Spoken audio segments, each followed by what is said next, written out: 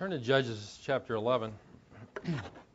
Pray for Savannah. I think Savannah's sick, feeling bad, and maybe Philip has not been sleeping very much at all.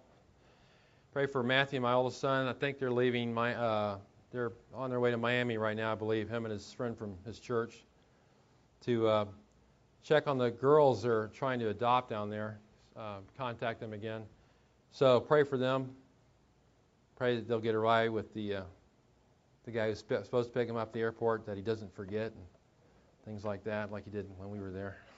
Oh, I was supposed to pick you up? Yeah, no, we decided to take the cab driver and pay $160 instead. It's all right. Anyway, tonight we're going to be looking at the next judge, who is Jephthah. We're going to dispense with the introduction because it's a pretty involved chapter. His story is found in Judges 11 and 12. Let's go ahead and get started right away. First of all, you'll notice his rejection in chapter 10, verse 17, actually, is where we want to start, 10:17 through 11:3. It says there, so then the sons of Ammon were summoned, and they camped in Gilead, and the sons of Israel gathered together and camped in Mizpah. The people, the leaders of Gilead, said to one another, "Who is the man who will begin to fight against the sons of Ammon? He shall become head over all the inhabitants of Gilead."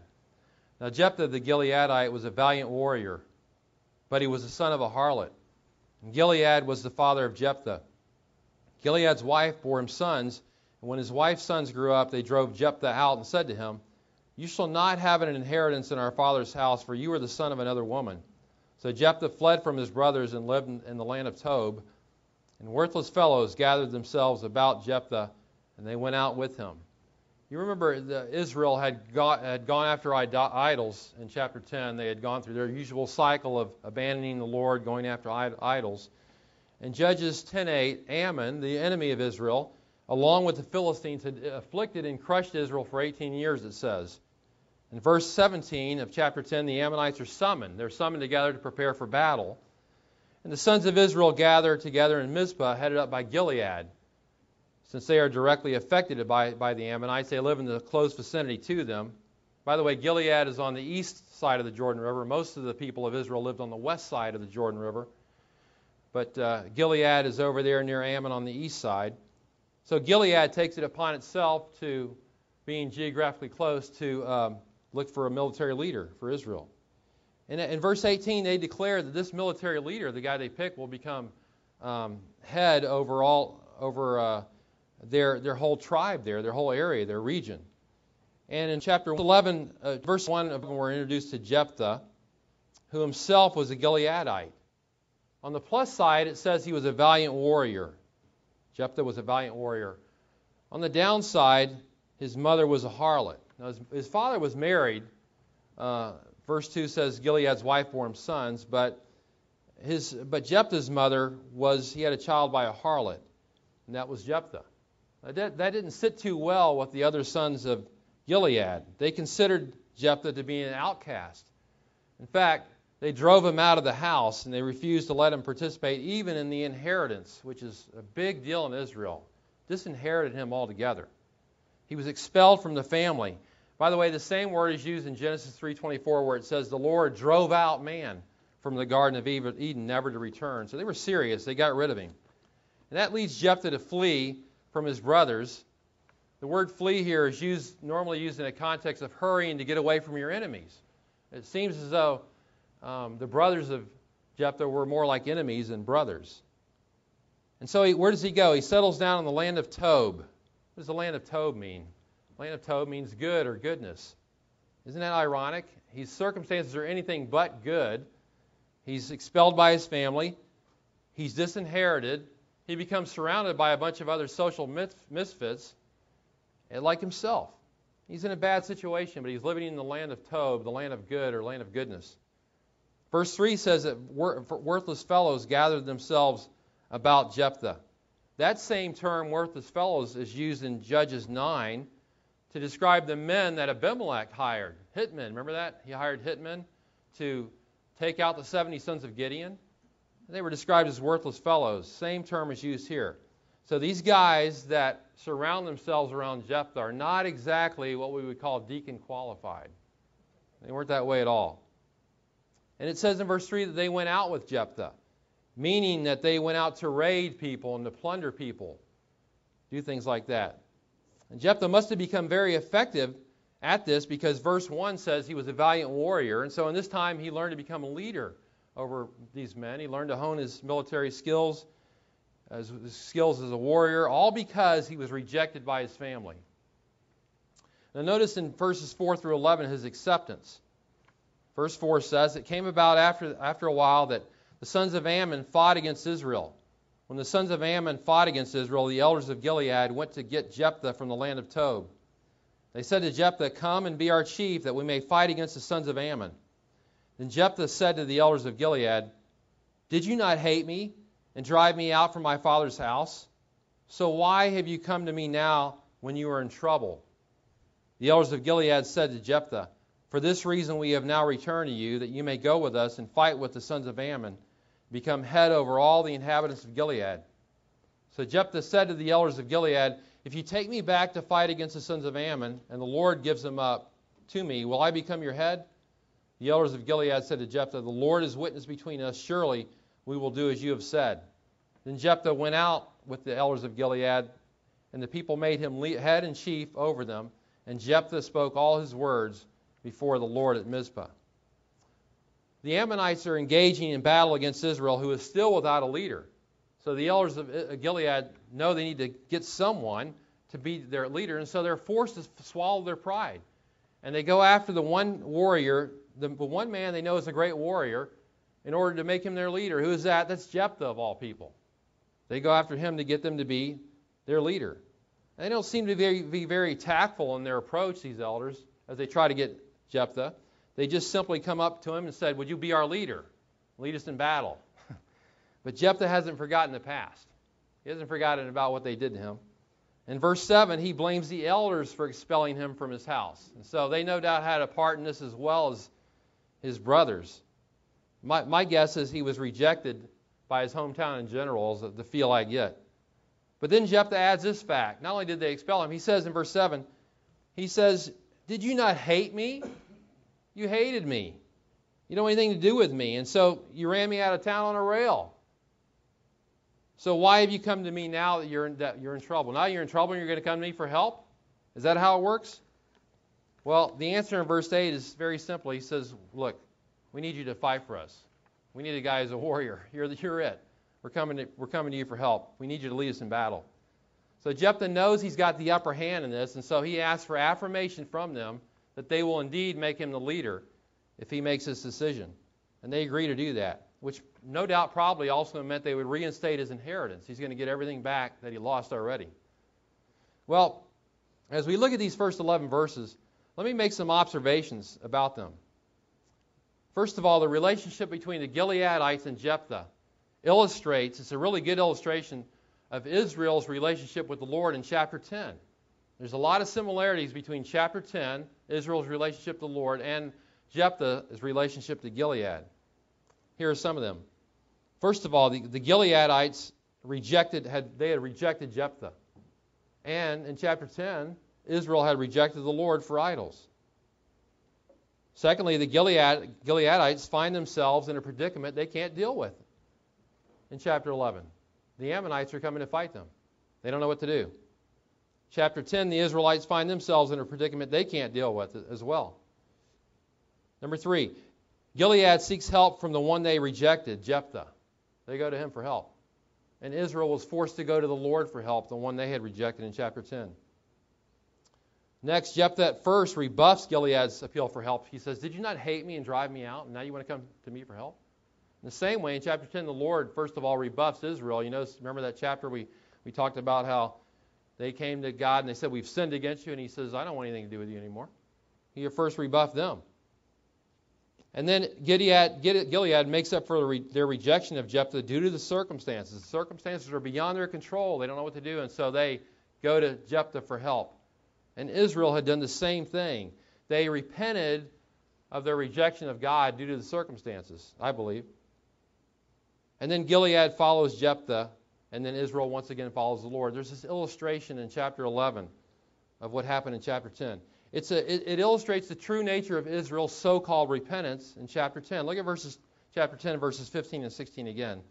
The sons of Israel said to the Lord, and we covered this a few weeks ago, "We have sinned. Do to us whatever seems good to you. Only please deliver us this day."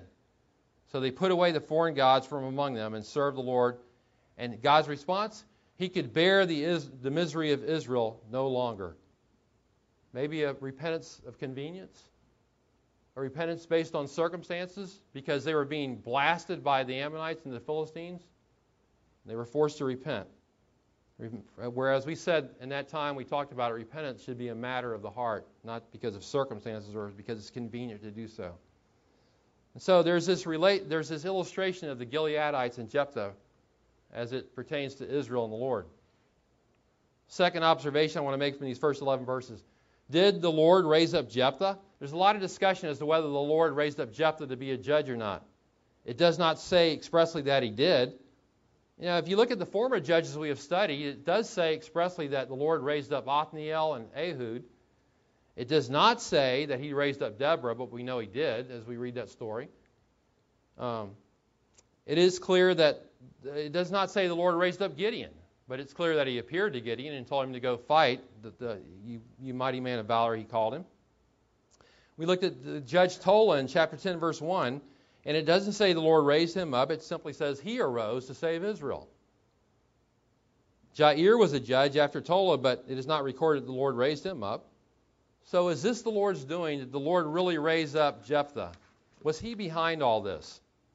You know, when you read this chapter, you see this selfish request by the Gileadites who are merely interested in saving their own necks as they approach Jephthah and they say, look, we need you to be our leader. The Gileadites were only using Jephthah. That's all they cared about at the time. When they didn't need him, they kicked him out of town, right? When they needed him, all of a sudden they go after him and get him back.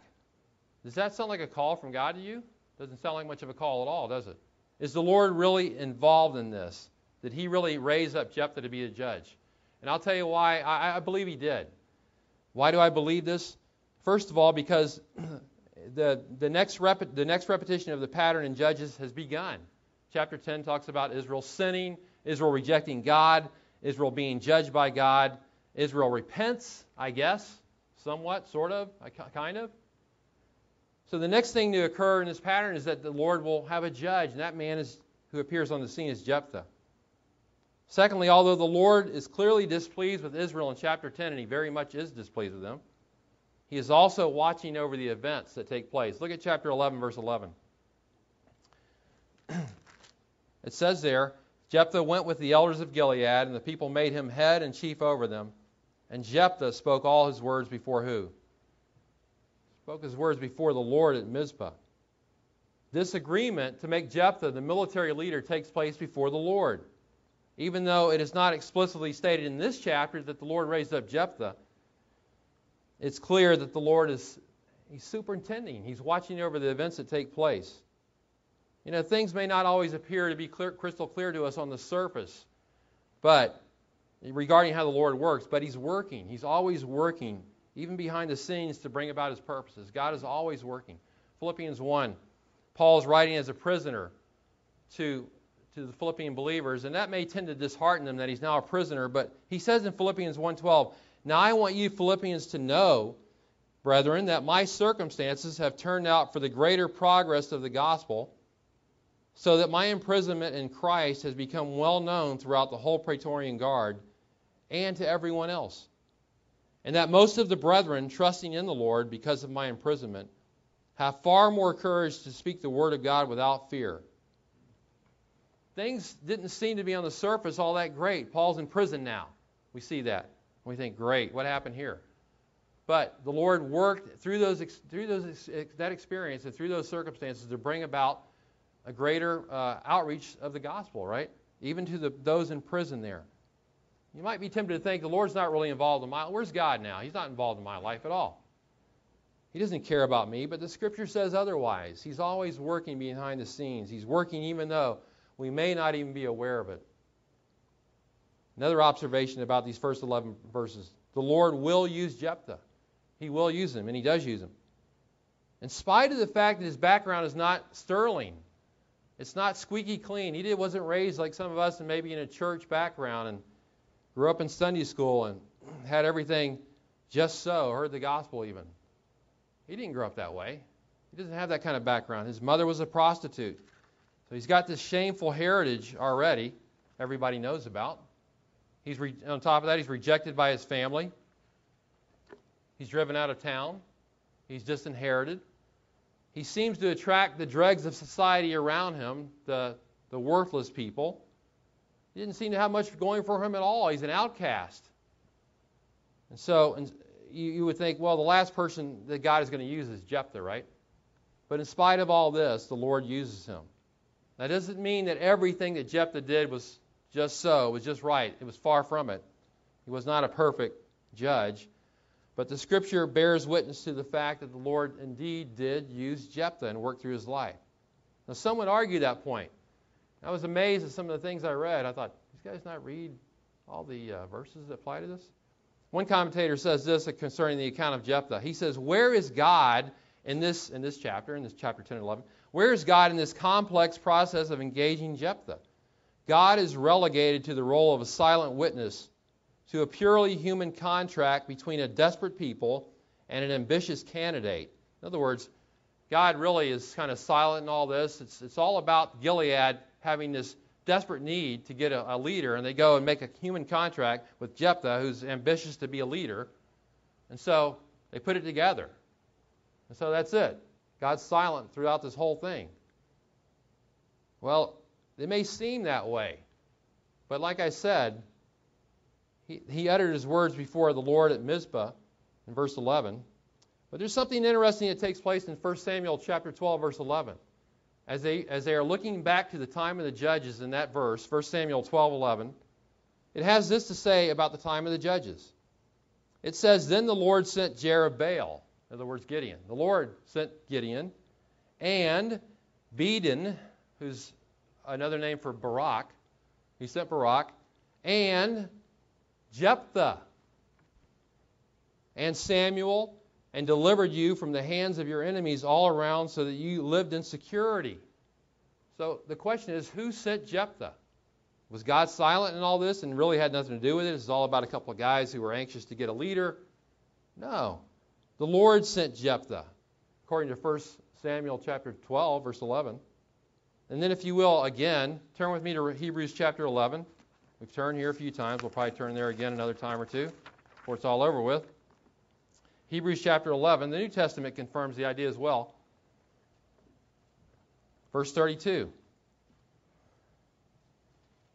It says there, the writer says, what more, in this great chapter of faith, what more shall I say? For time would fail me if I tell of Gideon, Barak, Samson, Jephthah, of David and Samuel and the prophets, who by faith, they did it by faith, it says, conquered kingdoms, performed acts of righteousness, obtained promises, shut the mouths of lions, quenched the power of fire, escaped the edge of the sword, from weakness were made strong, became mighty in war, put foreign armies to flight. Jephthah, as we will see, was a flawed saint. But nevertheless, you cannot argue against these scriptures that it was the Lord who sent him. That is the point. God sent him. You know, again, we see that God uses messed up human beings to do his work, don't we? That's what he does. He delights to do that. If God could use people in the Bible who are obviously marred in many ways, he can certainly use you or I to do his work as well.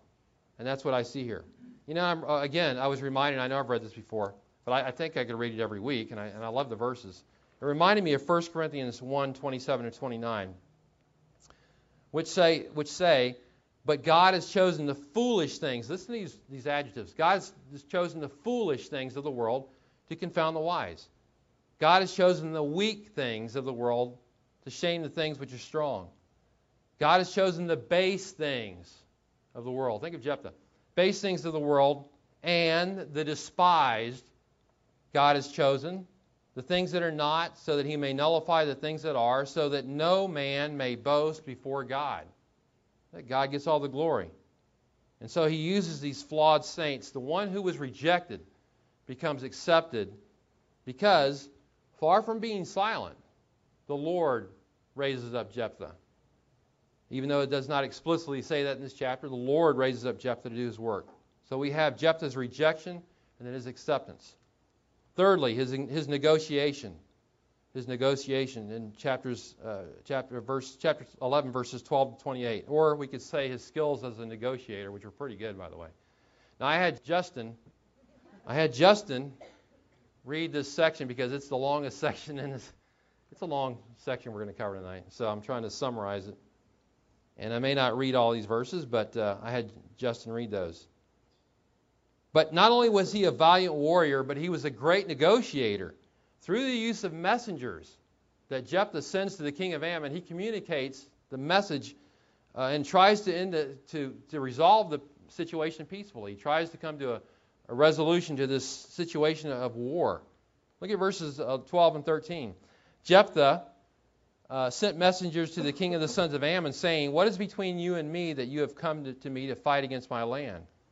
King of the sons of Ammon said to the messengers of Jephthah, "Because Israel took away my land when they came up from Egypt, from the Arnon as far as the Jabbok and the Jordan, therefore return them peaceably now."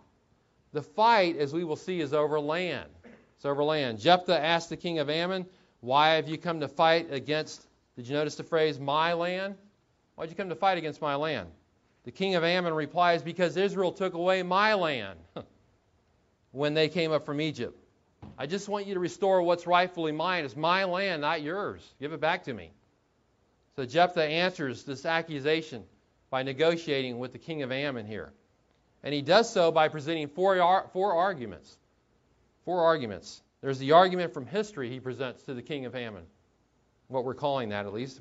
He presents an argument from theology, an argument from precedent, and an argument from silence. First of all, the argument from history. That's found in verses 15 and 22. His argument, by the way, is based on Numbers 20 and 21. He's drawing back from the Pentateuch, from Numbers chapter 20 and 21, as he presents this argument. That's where the information comes from. He refers to an incident or incidents that took place in Israel's history, going back to history. It happened during the time in their wilderness. Israel wanted to pass through the land of Eden. You probably read about that at different times. And the king of Eden said no. And they were very nice, so we're not going to mess with your property or anything. Just let us go through your land.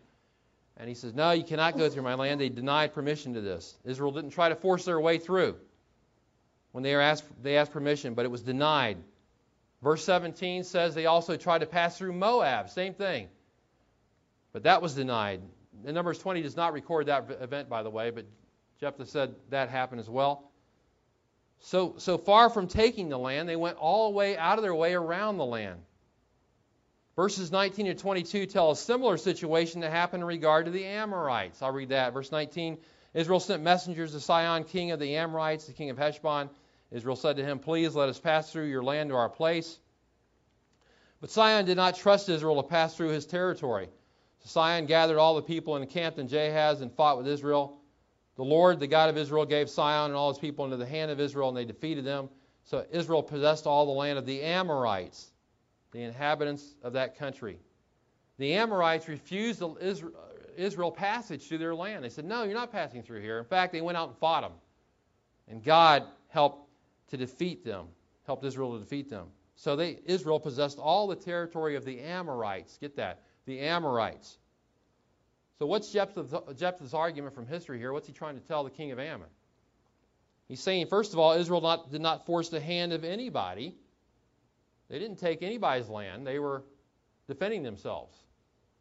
And then secondly, he says, the land in question did not belong to the Ammonites. It never has. It belonged to the Amorites. You got your spelling wrong over there.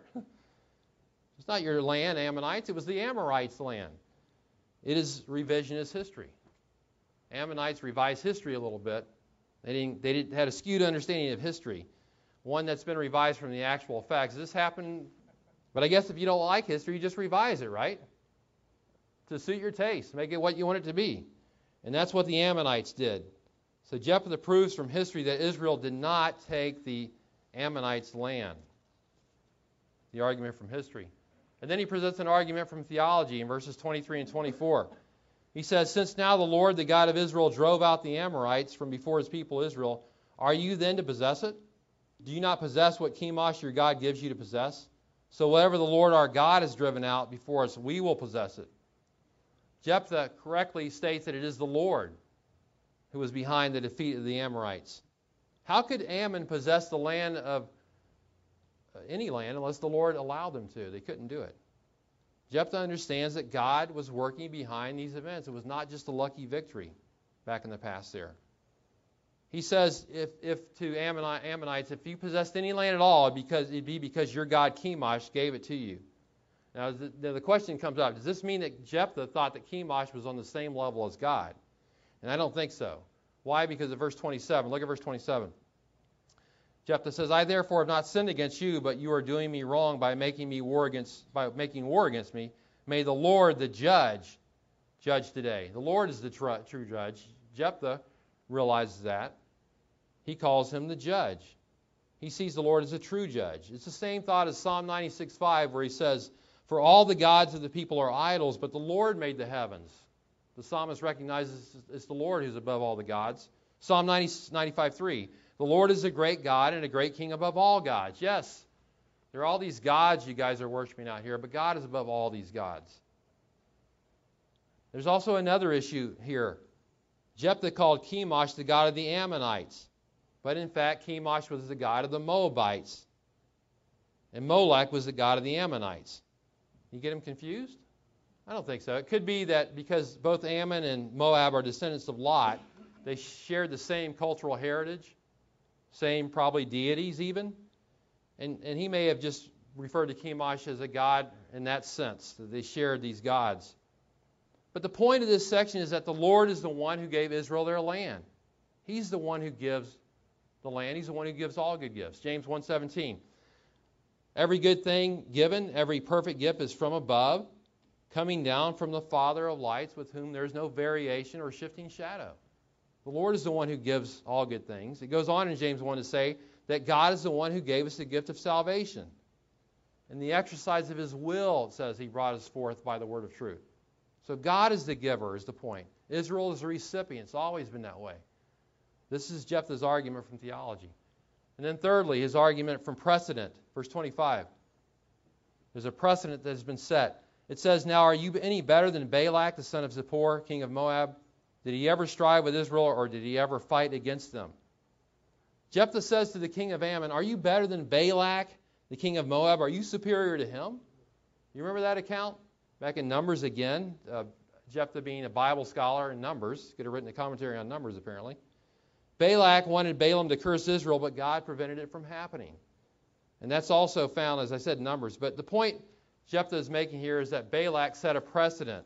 Balak, who was a king, who was named, and he was known by people, did not go to fight against Israel. Now, they rebelled against God in many ways, in different ways, but they did not actually physically fight against Israel. They didn't do that. And Jephthah says, in effect, who do you think you are, king of Ammon? You're not even named.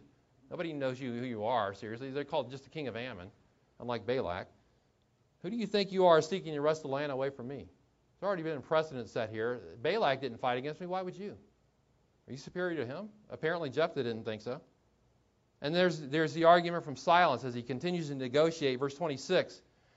While Israel lived in Heshbon and its villages, and in Aurora and its villages, and in all the cities that are on the banks of the Arnon, 300 years, why did you not recover them within that time? The issue here is he's saying this. He's saying, look, Israel's been living in this area for 300 years.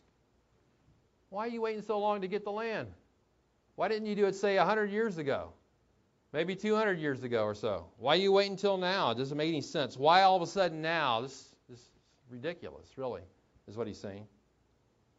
And so he concludes his negotiation with the king of Ammon by saying in verse 27, I therefore have not sinned against you, but you are doing me wrong by making war against me. May the Lord the judge today between the sons of Israel and the sons of Ammon.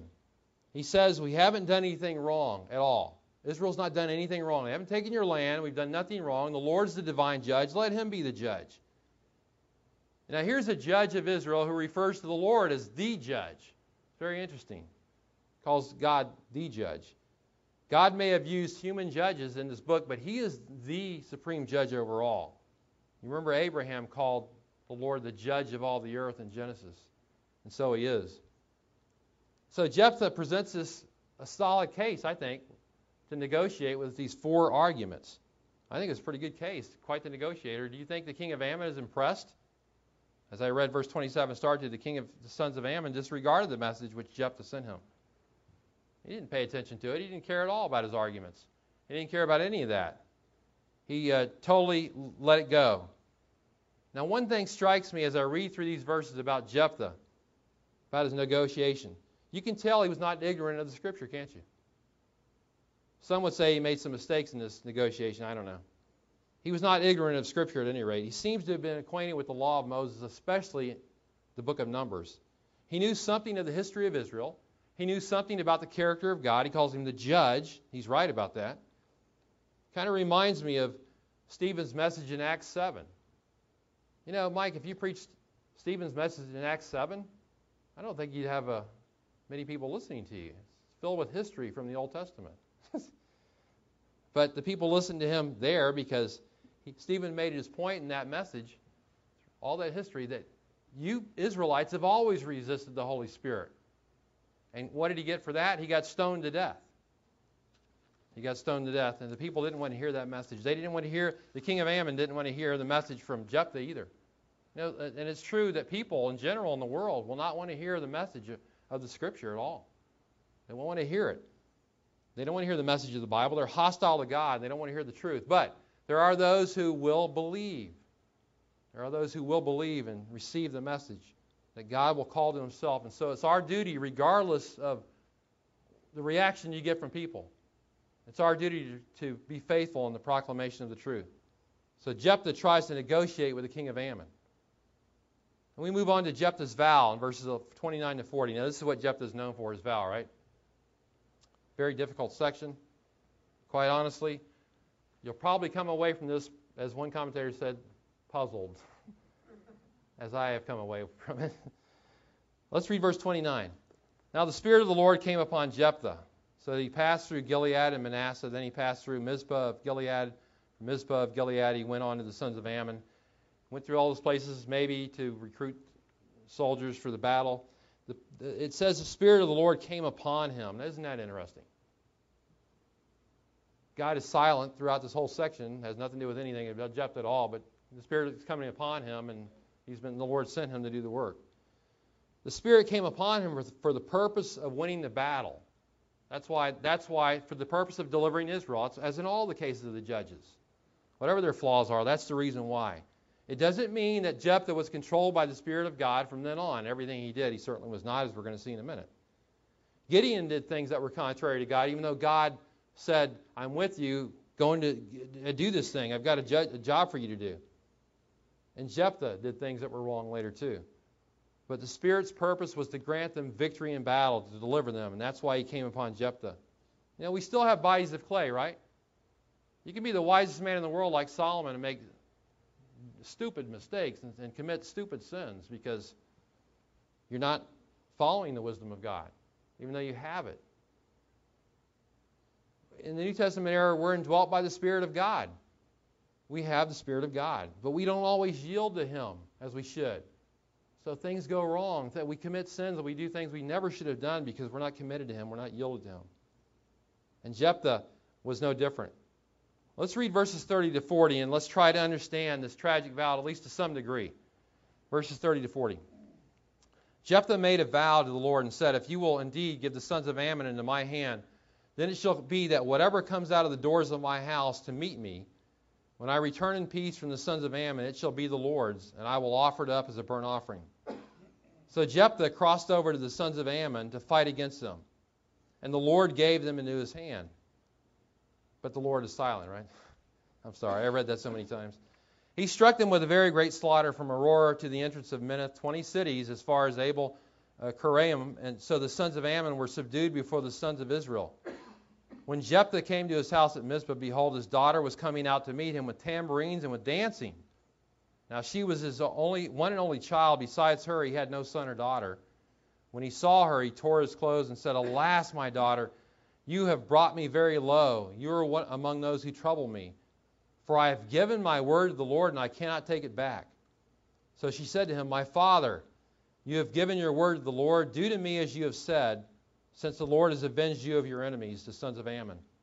She said to her father, Let this thing be done for me. Let me alone 2 months that I may go to the mountains and weep because of my virginity, I and my companions. Then he said, Go. So he sent her away for 2 months, and she left with her companions and wept on the mountains because of her virginity. At the end of 2 months, she returned to her father, who did according to the vow which he had made. She had no relations with a man. Thus it became a custom in Israel, that the daughters of Israel went yearly to commemorate the daughter of Jephthah, the Gileadite, 4 days in the year. What are we to say about this vow and the results of it? Well, let me say several things. First of all, I believe the vow was unnecessary. The Lord never told Jephthah to make a vow. There's no reason for him to make a vow. The Lord never endorsed the vow. He didn't have to do this at all.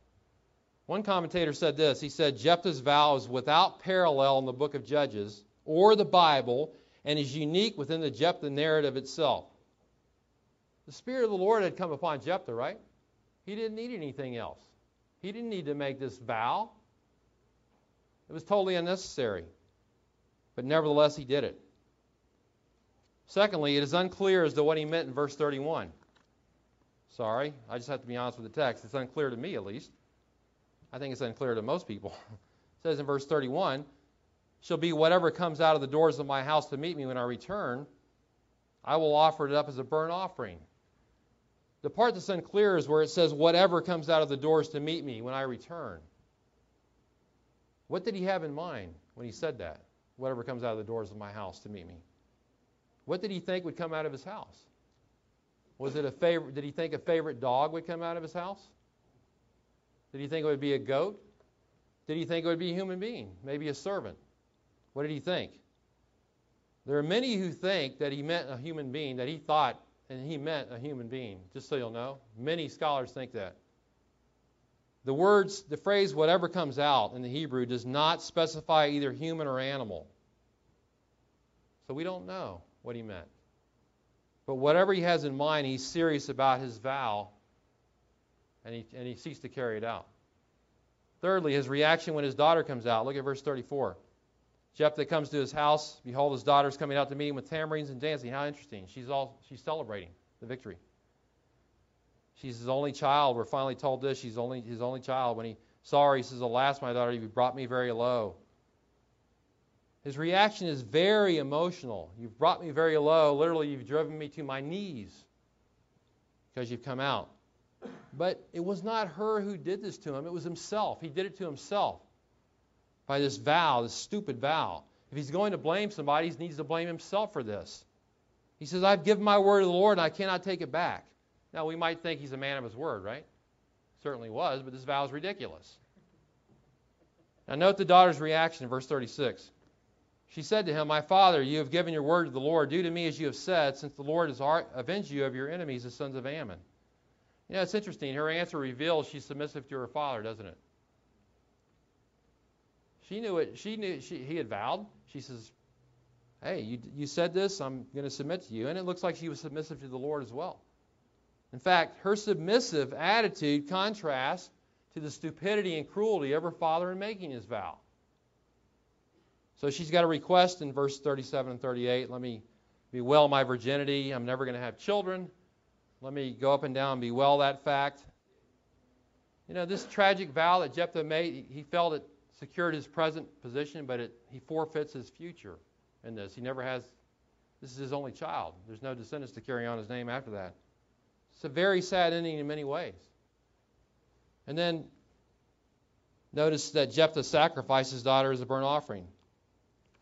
Now, there's a view that says, and some of you may hold this view, that his daughter was to remain a perpetual virgin. But that is not what the text says. He says in verse 31, whatever comes out of my house, out of the doors of my house to meet me when I return in peace from the sons of Ammon, it shall be the Lord's, and I will offer it up as a what?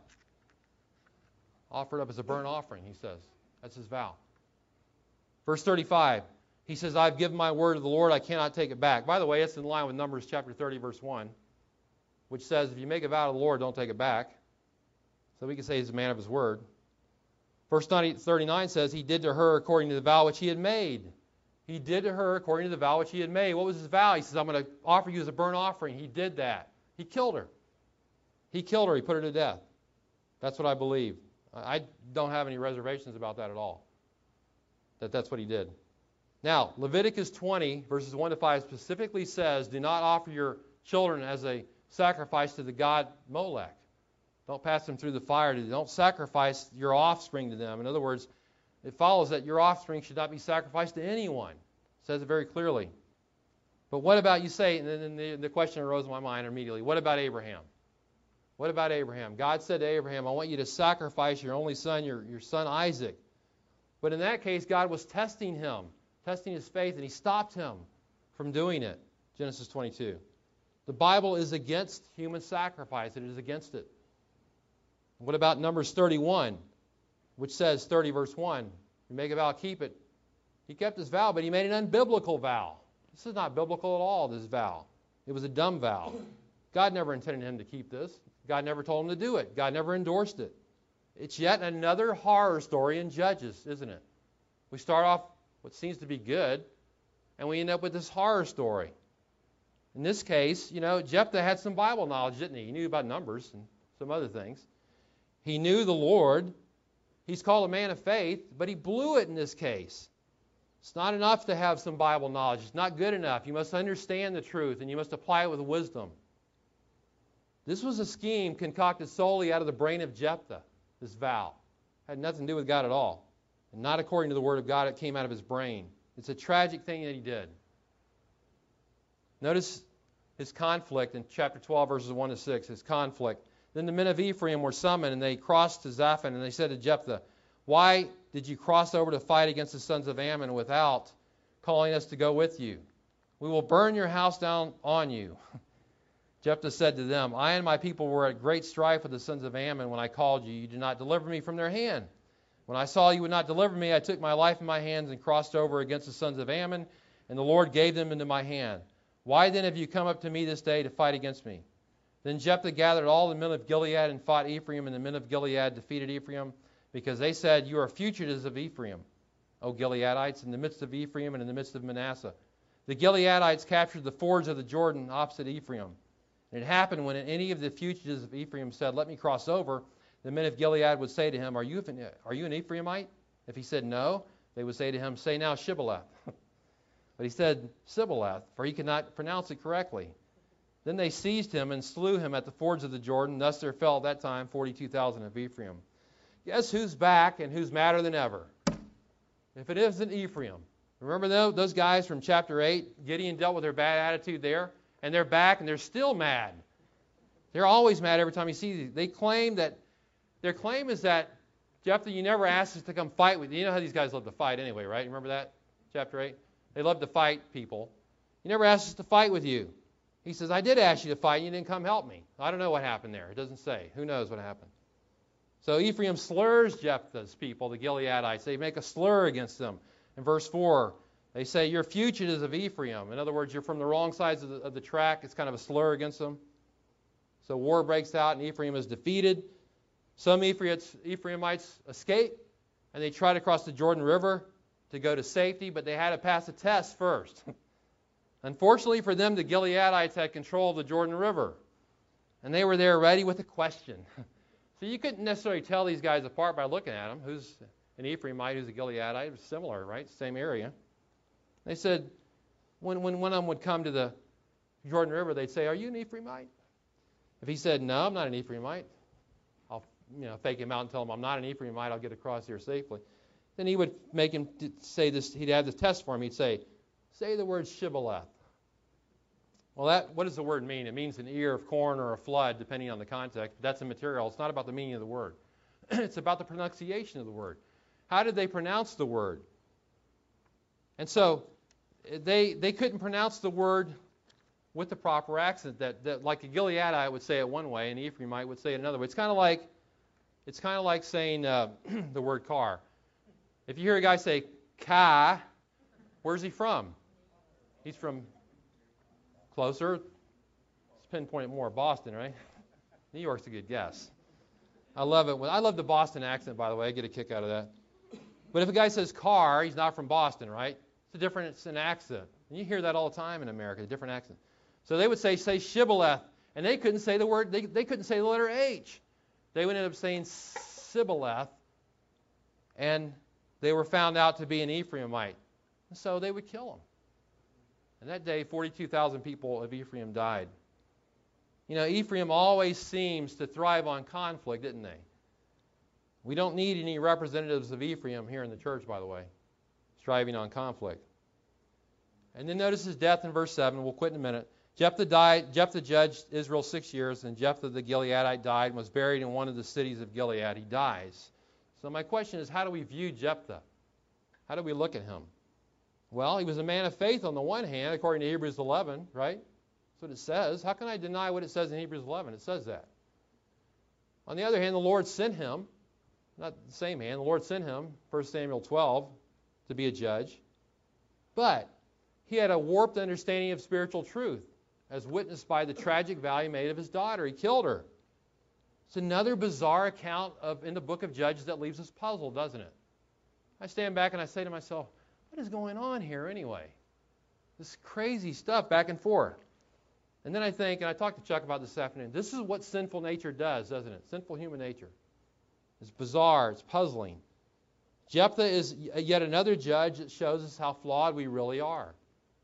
That's why the Bible points to the only perfect Savior and deliverer, and who's that? That is Christ. As we look ahead, as we think about these guys, we can't help but think about the perfect Savior, who's Christ. I called Brad up the other day, and I heard this on his answering service, 2 Corinthians 5:21. It's the first thing I heard. God made Christ, who knew no sin, unlike Jephthah, right, and all these other guys. God made Christ, who knew no sin, to be sin on our behalf, so we might become the righteousness of God in him. It's Christ who's the perfect Savior. None of these guys there's no perfect human deliverer. There's no perfect human pastor. There's no perfect human Christian.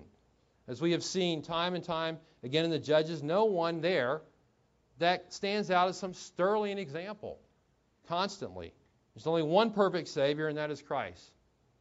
And that's the message. People are going to fail us, right? I'm going to fail you. We're going to fail you here at the church one way or another, but the Lord will never fail us. He will never fail. He alone can do what man can never do. He is the perfect Savior. Let's go to him and give thanks tonight. Lord, we do thank you for your word. We thank you for your Son, who is our Savior, and Lord, who we look to, knowing that we have nothing if we don't have him at all. Pray we would look to you each and every day, looking to you for strength and comfort, knowing that you're the perfect Savior. We can always go to you, Lord. You never sinned, never did anything wrong. You're the one who died for our sins and rose again. We pray we'd exalt you every day. Pray all this in Christ's name. Amen.